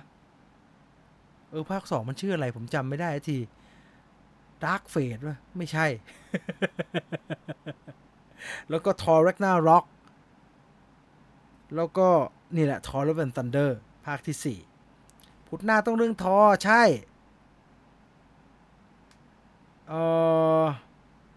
สัปดาห์หน้า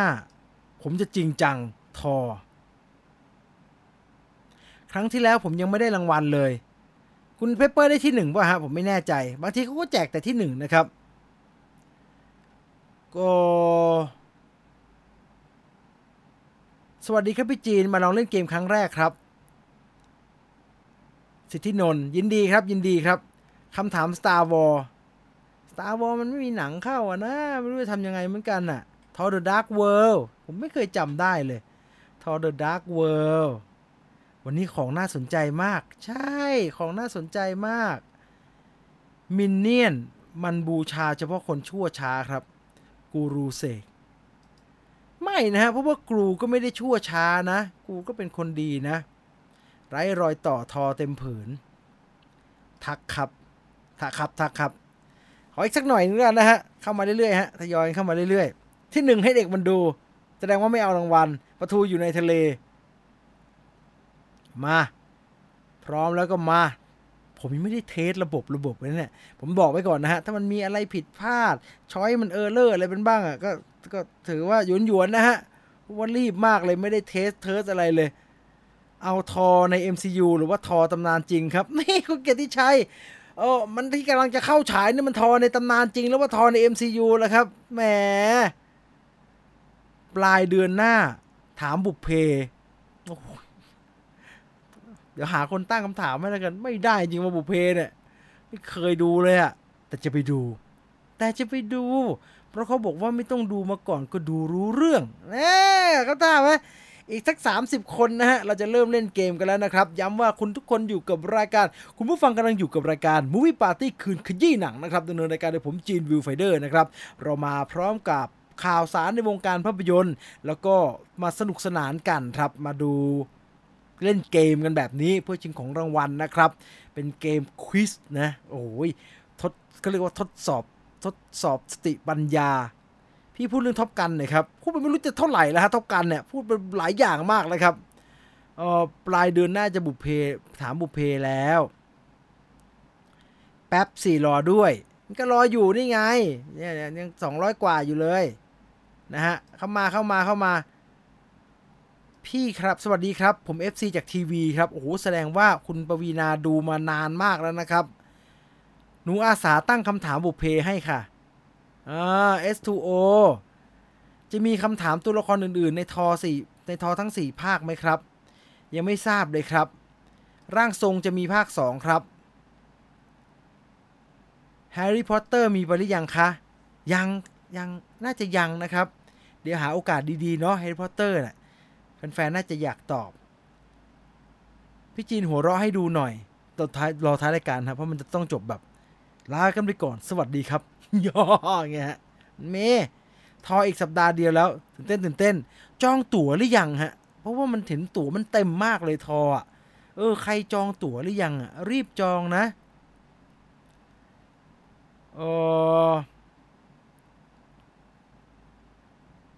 ผมควรหยุดดูครับทีวีสปอร์ตมันไม่ใช่สปอร์ตนะฮะสปอร์ตSPOT นะครับสปอร์ตมันกีฬาครับตัวช่วยคำตอบผมสาวโสดผมมีอะไรวะเพิ่งมาใน Movie Party เทปแรกครับเพิ่งรู้ว่ามีกิจกรรมเล่นเกมKahootด้วยใช่มีกิจกรรมเล่นเกมKahootด้วยห แล้วก็รีบลงทะเบียนครับเพราะว่าแจกของรางวัลด้วยนะครับคุณนฤกรย้ำว่าวันนี้เราแจกอะไรก่อนที่จะไปเล่นเกมยังไม่ได้ปิดหน้าเล่นเกมนะฮะแค่จะโชว์ว่าวันนี้เราแจกอันนี้นะฮะวันนี้เกมของเราแจกเซตนี้นะฮะให้ที่1ที่2ที่3ผมไม่รู้แต่ที่1ได้ชัวร์เซตป๊อปคอร์นและกระป๋องน้ำจากภาพยนตร์เรื่อง Minions: The Rise of Gru และคำถามง่ายนะครับเมื่อคำถามง่ายสิ่งที่คุณควรจะทำก็คือคุณควรจะตอบให้เร็วที่สุดเท่าที่จะเป็นไปได้ครับเพราะถ้าคุณตอบช้าเกินไปเนี่ยคุณก็จะพลาดการได้รางวัลไปเพราะว่ายิ่งตอบเร็วมันจะยิ่งคำนวณคะแนนให้เยอะครับผมไปต่อไม่รอแล้วนะผมจะเข้าเกมแล้วนะครับใครช้าไม่สนใจแล้วนะ200กว่าคนเนี่ยพอละดังนั้นแล้วล็อกเลยไหมไม่เข้าแล้วไหม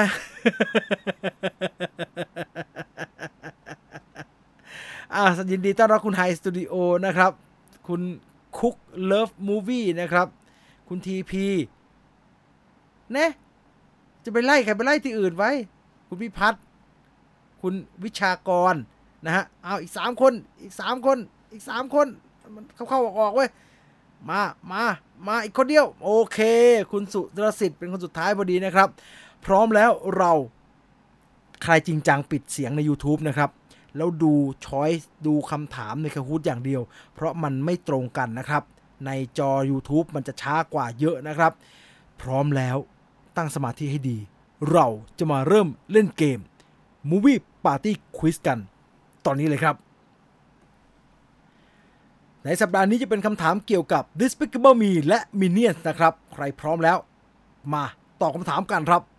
คำถามข้อที่1นักแสดงที่ให้เสียงเป็นตัวละครกรูคือใครครับสตีฟเดวิสสตีฟคาร์เรลสตีฟแมคควีนหรือว่าสตีฟแฮริงตันโอ้โหบอกแล้วโคตรง่ายโคตรง่ายเลยใครตอบผิดเนี่ยแย่แต่ตอบให้เร็วนะครับตอบให้เร็วตอบช้าคะแนนน้อยแต่ตอบเร็วคะแนนเร็วนะครับตอบคะแนนเยอะตอบเร็วคะแนนเร็วอะไรใช่ครับสตีฟคาร์เรลเป็นคนให้เสียงตัวละครตัวนี้ครับและคนที่ขึ้นมาอันดับ1ก็คือคุณวิสรุตโตะวิสรุตโตะแล้วก็ที่2ก็คือที่1ให้เด็กมันดู 980 คะแนนนะครับคำถามมันจะง่ายเบอร์นี้เลยนะครับดังนั้นตอบให้เร็วที่สุดเท่าที่จะเป็นไปได้นะครับเพราะถ้าคุณตอบช้าคะแนนจะแซงคนอื่นลำบากนะครับคุณเปเปอร์คุณเก่งมากเลยมาตลอดเลยว่ะข้อที่2ข้อใดต่อไปนี้ถูกต้องครับสจ๊วตตาเดียวบ๊อบตัวสูงเควินตัวเตี้ยสจ๊วตตาเดียวบ๊อบตัวสูงเควินตัวเตี้ย3ช้อยเท่านั้นฮะไม่ถึง4ช้อยเลยสจ๊วตตาเดียวบ๊อบตัวสูงเควินตัวเตี้ยข้อไหนถูกพร้อมแล้วเรามาดูคำตอบที่ถูกต้องกันครับสจ๊วตตาเดียวครับไอ้บ๊อบตัวเตี้ยไอ้เควินตัวสูงนะฮะสลับกันดังนั้นคำตอบที่ถูกก็คือสจ๊วตคือไอ้ตาเดียวครับอันดับเป็นอย่างไรบ้างอันดับเปลี่ยนเยอะครับอันดับเปลี่ยนทั้งแผงเลยครับโอ้คุณนฤกรขึ้นมาเป็นอันดับที่4นะครับในขณะที่อันดับ1เปลี่ยนมาเป็นของคุณชวาเวลส์นะครับชวาเวลส์นะครับ 1,900 คะแนนไปต่อข้อที่3ครับตัวร้ายซูเปอร์สตาร์ในหนังเรื่อง Minions ภาคแรกเธอมีชื่อว่าอะไรครับ Scarlet Overkill Scarlet the Killer Scarlett Johansson หรือว่า Third Sister ครับผมว่า Third Sister ว่ะเพราะว่าเดินไปเดินมา ตัวละครตัวนี้พากย์เสียงโดยแซนดรา บูลล็อกนะครับแล้วก็เป็นตัวละครตัวร้ายที่ค่อนข้างมีสีสันครับเธอเป็นซุปเปอร์สตาร์ซุปเปอร์วิลเลียนเธอคือ Scarlet Overkill ครับไม่น่าเชื่อว่า Scarlet the Killer ที่ผมตั้งมาหลอกๆเนี่ยมันจะหลอกได้หลายคนมากเลยครับ คุณนฤกรขึ้นมาเป็นอันดับ1นะครับเด็กคนนี้ไม่ธรรมดานะฝีไม้ลายมือดีมากๆรักษาอันดับให้ดีนะครับรักษาอันดับให้ดีเพราะเรามีถึง15ข้อนะครับกั้นหายใจแล้วไปข้อต่อไปครับเครื่องแบบนี้คือตอน Minions เป็นสมุนของใครครับเจงกิสข่านแฟรงเกนสไตน์นโปเลียนโบนาปาร์ตหรือว่าเป็นสมุนของเวโลซิรัปเตอร์ครับเครื่องแบบที่เราเห็นอยู่นี้ Minions เป็นสมุนของใครครับคือตอนแรกของหนังเรื่อง Minions ภาคแรกมันจะมีการมอนทาจนะครับว่า Minions เคยเป็นสมุนของใครมาบ้างนะครับและตอนเครื่องแบบนี้แกเป็นสมุนของนโปเลียนโบนาปาร์ตครับโอ้โหไม่มีใครตอบผิดเลยนะอันดับเป็นอย่างไรกันบ้าง ไปดูครับอันดับหนึ่งยังอยู่ที่คุณนฤกรเหมือนเดิมนะครับแล้วก็นำอยู่ประมาณไม่ถึง100คะแนนดีนะครับดังนั้นไม่มีความปลอดภัยอยู่ที่ไหนในโลกครับทุกคนตอบถูกเชื่อว่า 3,000 กว่าที่อยู่5อันดับแรกนี้คือคนที่ตอบถูกทุกข้อมาโดยตลอดนะครับดังนั้นตอบให้เร็วกว่านี้ถึงจะยึดอันดับหนึ่งเอาไว้ได้ในข้อที่5ครับใครพากย์เสียงเป็นมินเนี่ยนครับใครพากย์เสียงเป็นมินเนี่ยนผู้กำกับ Despicable Me สตีฟ คาร์เรล แฟรงค์ ออสหรือว่าคริสเตน วิกครับใครคนที่พากย์เสียงเป็นตัวละครมินเนี่ยนไอ้บานาน่าในเรื่องนั่นแหละภาษามินเนี่ยนlanguage นั่นแหละ Perry Coffin สตีฟ คาร์เรล แฟรงค์ ออสหรือว่าคริสเตน วิกใช่ครับคุณผู้กำกับ Perry Coffin เป็นคนพากย์เองนะครับซึ่งภาคล่าสุดเนี่ย Minions: The Rise of Gru เนี่ยแกไม่ได้กำกับละแต่แกก็ยังมาให้เสียงเป็นมินเนี่ยนเหมือนเดิมครับอันดับเป็นอย่างไรบ้างคุณนฤกรยังเหนียวอยู่ที่อันดับ1นะครับในขณะที่อันดับ4ถึงอันดับ5อันดับ2ถึงอันดับ5มีการสลับขึ้นลงพอสมควรนะครับเชอร์ล็อก โฮมส์ขึ้นมาที่อันดับ5นะครับไปดูกันต่อครับอย่าช้าข้อที่6ครับตัวละครดรูฝาแฝดของกรูปรากฏในหนังเรื่องอะไรครับปรากฏตัวละครตัวนี้เป็นตัวละครเด่นของหนังภาคหนึ่งในชุด Despicable Me กับ Minions นะครับแต่มันโผล่มาแค่ภาคเดียวมันโผล่มาตอนภาคไหนนะ Despicable Me Despicable Me 2 Despicable Me 3หรือว่า Minions ครับ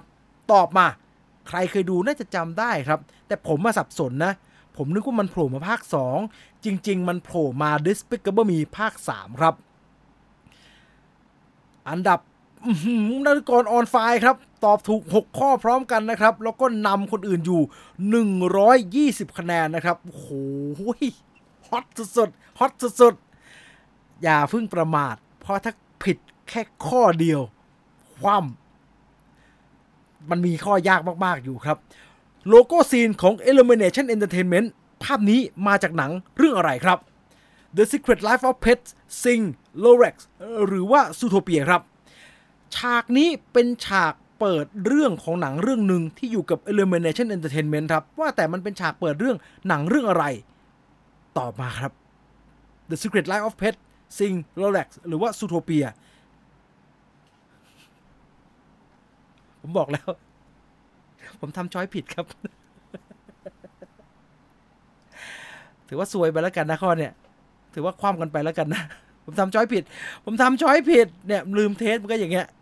เอาใหม่นะมันต้องตอบว่า Lorax ครับสงสัยมีความผิดพลาดข้อเดียวมินเนี่ยนตัวไหนมีความสามารถในการเล่นกีตาร์มินเนี่ยนตัวไหนมีความสามารถในการเล่นกีตาร์ตัวนี้เลยฮะไอตาเดียวนี่แหละมินเนี่ยนตัวไหนมีความสามารถในการเล่นกีตาร์หวังว่าจะไม่ผิดอีกนะครับ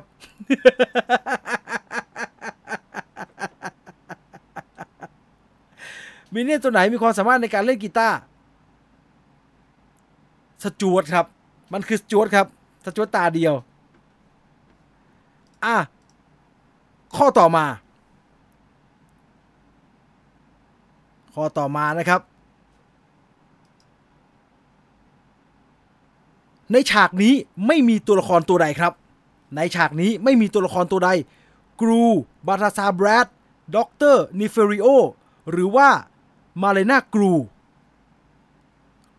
บาทาซาแบรดด็อกเตอร์เนฟาริโอหรือว่ามาเลนากรูฉากนี้คือฉากจากหนังเรื่อง Minions ภาคแรกนะครับมีหลายๆตัวละครที่ปรากฏตัวไม่มีบาทาซาแบรดครับถูกต้องครับบาทาซาแบรดเป็นตัวละครตัวร้ายของหนังเรื่อง Despicable Me ภาคที่3นะครับไอ้ที่มีหนวดนั่นแหละอันดับค่อนข้างเปลี่ยนเยอะนะครับคุณเชอร์ล็อก โฮมส์ยังอยู่ที่3นะครับคุณนัทดานัยนิธิพานะฮะอยู่ที่อันดับ1นะครับข้อที่10ครับตัวร้ายใน Minions: Rise of Gru ชื่อกลุ่มเนี้ยชื่อว่าอะไรครับ Witcher 6 Magnificent 7 Suicide Squad หรือว่า X-Force ครับกลุ่มตัวร้ายในหนังเรื่องล่าสุดนะครับ Minions: Rise of Gru กลุ่มนี้มีชื่อว่าอะไรครับ Witcher 6 Magnificent 7 Suicide Squad หรือว่า X-Force ครับหนังยังไม่ฉายนะฮะต้องใช้การทำการบ้านครับใช่ครับกลุ่มนี้มีชื่อว่า Witcher 6นะครับคุณวราภูนะฮะขึ้นมาเป็นอันดับ1ที่ 8,000 กว่าคะแนนนะครับในขณะที่เชอร์ล็อก โฮมส์ขึ้นมาเป็นที่2แล้วนะครับ ไต่ขึ้นมาจากอันดับ4นะครับตอนนี้ขึ้นมาเป็นที่2แล้วซึ่งยังไม่จบนะฮะเพราะว่าคะแนนจะอันดับ1กับอันดับ 2-5 เนี่ยห่างกันไม่มากนะครับยังมีข้อที่ผมเชื่อว่าหลายคนจะตอบผิดอยู่นะครับใครพากย์เสียงเป็นตัวละคร Master Cho ใน Minions The Rise of Gru ครับนี่ก็เป็นอีกหนึ่งตัวละครใหม่นะครับที่ปรากฏตัวใน Minions The Rise of Gru นะครับเป็นตัวละครอีซือเจนักฝังเข็มผู้หญิงสอนไอ้มินเนี่ยนทำกังฟูโคตรเก่งเลยครับสตีฟคาร์เรลคริสตินวิกมิเชลโยหรือว่าจางซียี่ครับแล้วก็อ่านว่าจางจื่อหยีไม่มีใครตอบผิดแล้วฮะเนี่ยมิเชลโยครับคะแนนเป็นอย่างไรบ้างคุณนฤกรกลับมาเป็นที่3นะครับสูสีมากนะครับใกล้เคียงมากเหลืออีก12 13 14 15นักแสดงแอคชั่นคู่ไหนจากยุค90ที่กลับมาพากย์เสียงเป็นตัวละครใน Minions The Rise of Gru ครับใน Witcher 6ครับ2ตัวนี้มีนักแสดงที่เคยร่วมงานกันในยุค90กลับมาร่วมงานกันในหนังเรื่องนี้อีกครั้งหนึ่งครับว่าแต่ว่าผมใบ้แล้วกันไอใส่หมวกชื่อว่าชองคลอ ผมใบ้แล้วกันไอใส่หมวกชื่อว่าชองคลอใช่ครับมันคือชองคลอดแวนแดมครับแล้วก็ดอล์ฟลุนเกรนที่กลับมาให้เสียงเป็นตัวละครในสมาชิกทีม Witcher 6ครับคนตอบถูก83คนนะครับอันดับไม่เปลี่ยนนะครับทุกคนยังเหนียวนะครับคุณวราภูนะฮะเป็นอันดับ1นะครับข้อที่13ครับในหนังเรื่อง Minions ภาคแรกเป็นเหตุการณ์ที่เกิดขึ้นในปีใดครับแหมมันเป็นซีนที่อยู่ในหนังเลยนะครับ 1,900 อะไรสักอย่างอ่ะเหมือนจะดูออกนะไอ้ที่เบลอนั่นน่ะ เหมือนจะดูออกนะฮะเหมือนจะดูออกมันปีอะไรเหตุการณ์ใน Minions The Rise of Gru เนี่ยเป็นปีผมจำปีไม่ได้ใช่ครับ 1968 ครับคือเหตุการณ์ที่เกิดขึ้นใน Minions ภาคแรกครับอันดับเป็นยังไงโอ้โหคุณนฤกรสามารถพลิกกลับมาเป็นอันดับ1ได้ครับแสดงว่ามือข้อสักครู่เนี่ยมีหลายท่านตอบผิดนะครับลิก2ข้อเท่านั้นครับเดี๋ยวตั้งสมาธินะผมว่าทั้ง4ทั้ง5คนเลยเนี่ยมันสามารถผิดและถูกได้เลยนะผิดข้อเดียวก็คว่ำได้นะหายใจเข้าหายใจออกพร้อมยังฮะพร้อมยัง พร้อมแล้วไปต่อข้อที่14ครับใน Minions ตอนสจวตเข้าเมืองเนี่ยเขาไปจีบอะไรครับเพราะเข้าใจผิดว่ามันเป็น Minions เหมือนกันไอ้นั่นน่ะไอ้ตัวดำๆนั่นน่ะอะไรมันคือตู้ไปรษณีย์หัวดับเพลิงหลักกิโลหรือว่าไฟจราจรครับนั่นไหนตรงนั้นน่ะสจวตมันพิงอยู่นั่นน่ะมันคืออะไรแล้วมันมีฉากไปอาบน้ำด้วยนะฮะ มันคืออะไรมันคืออะไรมันคือหัวดับเพลิงครับโอ้ไม่มีใครตอบผิดเลยไม่มีใครตอบผิดเลยอันดับไม่เปลี่ยนนะครับเพราะทุกคนตอบได้เร็วมากนะครับข้อสุดท้ายนะครับระวังผิดนะครับระวังผิดนะจะบอกแบบนี้นะครับข้อสุดท้ายมันเหมือนจะง่ายนะครับแต่ระวังผิดนะครับผมเตือนแล้วนะพร้อมยัง พร้อมยังพร้อมแล้วเราไปดูมันเป็นชี้ตายนะฮะเพราะว่ามันห่างกันนิดเดียวนะครับข้อที่15ครับหนัง Minions ภาคล่าสุดที่เรากำลังจะได้ดูชื่อว่าอะไรครับ Minions 2 Minions Power of Gru Minions Rise of Gru Minions The Rise of Gru ชื่ออะไรครับตอบภาคสุดท้ายที่กำลังไม่ใช่ภาคสุดท้ายภาคล่าสุดที่เรากำลังจะได้ดูมีชื่อว่า Minions The Rise of Gru ครับฉะนั้นมีคนตกเหวไป72คนนะฮะและมันมีผลหรือไม่กับอันดับสุดท้ายของเราในวันนี้และนี่คือทั้งหมด15ข้อนะครับกับ Movie Party Quiz ในภาพยนตร์เรื่อง Despicable Me และ Minions นะครับสรุปแล้วอันดับ3ของเราก็คือคุณเชอร์ล็อกโฮมส์นะครับได้อันดับที่3ครับอันดับที่2คุณวราภูครับและอันดับที่1เป็นคุณนฤกรนะครับแคปเจอร์เอาไว้นะฮะแคป the moment เอาไว้แคปเจอร์เอาไว้ แล้วรอเมเจอร์เขาติดต่อหรือว่าติดต่อไปทางอินบ็อกซ์ของ Facebook Major Fanpage ก็ได้ครับว่าผมเป็นคนที่ได้รางวัลนะครับชื่อเต็มนามสกุลแบบนี้น่าจะยืนยันตัวตนได้ง่ายครับคนที่ตอบถูกแล้วก็ทั้ง3อันดับแรกนะครับตอบถูกเท่ากันก็คือ13ข้อครับ13ข้อซึ่งคะแนนสูงมากๆนะครับยังไงก็แสดงความยินดีกับผู้ที่ชนะเลิศในวันนี้ด้วยก็แล้วกันนะครับเย้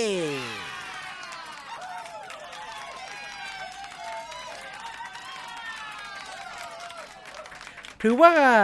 การตอบคำถามเรื่องมินเนี่ยนในสัปดาห์นี้นะครับเป็นการตอบเพื่อชิมลางครับก่อนที่สัปดาห์หน้าเราจะมาขยี้กันเกี่ยวกับ Thor Love and Thunder ผมไม่กล้าตั้งคำถามเองเลยฮะ เดี๋ยวผมจะเซตทีมสร้างโจทย์นะใครอยากจะเป็นทีมสร้างโจทย์กับผมกลัวผมไม่อยากแบกรับความรับผิดชอบนี้คนเดียวนะมันเป็นเรื่องใหญ่โตใหญ่หลวงเกินไปนะครับเดี๋ยวให้เมเจอร์เขาช่วยใส่เข้ามาแล้วกันช่วยกันใส่เข้ามาหน่อยเล่นครั้งแรกได้ 7,000 ผมก็ภูมิใจแล้วนะครับได้ที่5ก็ยังดีที่1แสดงตัวหน่อยที่1จ๋าแสดงตัวหน่อยไหนที่1แสดงตัวหน่อยสนุกมากนะฮะผมได้ 6,000 วันจันทร์หายไปไหนครับหิวชวนคุยไม่มีเหรอครับพี่ต่อไม่ค่อยสบายครับขอพักผ่อน1สัปดาห์นะครับเย่ๆได้ที่7ติดท็อป 10 ครั้งแรกนะครับสนุกมากครับขอบคุณมากๆนะครับได้ที่12นะจะจบแล้วครับจะจบละ 4:15 นาทีนะครับยังไงก็ขอบคุณทุกคนที่ติดตามรับชมรายการ Movie Party คืนขยี้หนังกับผมจีนวิวไฟเดอร์นะครับเรามากันเป็นประจำทุกสัปดาห์ครับที่ YouTube Channel Major Group นะครับมาพูดคุยกันสดๆแบบนี้มาเล่นเกมกันสดๆแบบนี้นะครับร่วมสนุกกันในฐานะคอภาพยนตร์เหมือนกันนะครับของรางวัลเป็นเรื่องเล็กเรื่องสนุกเป็นเรื่องใหญ่นะวันนี้หมดเวลาแล้วนะครับทุกท่านนอนหลับฝันดีราตรีสวัสดิ์ทุกคนนะครับผมจีนวิวไฟเดอร์ลาไปก่อนสวัสดีครับ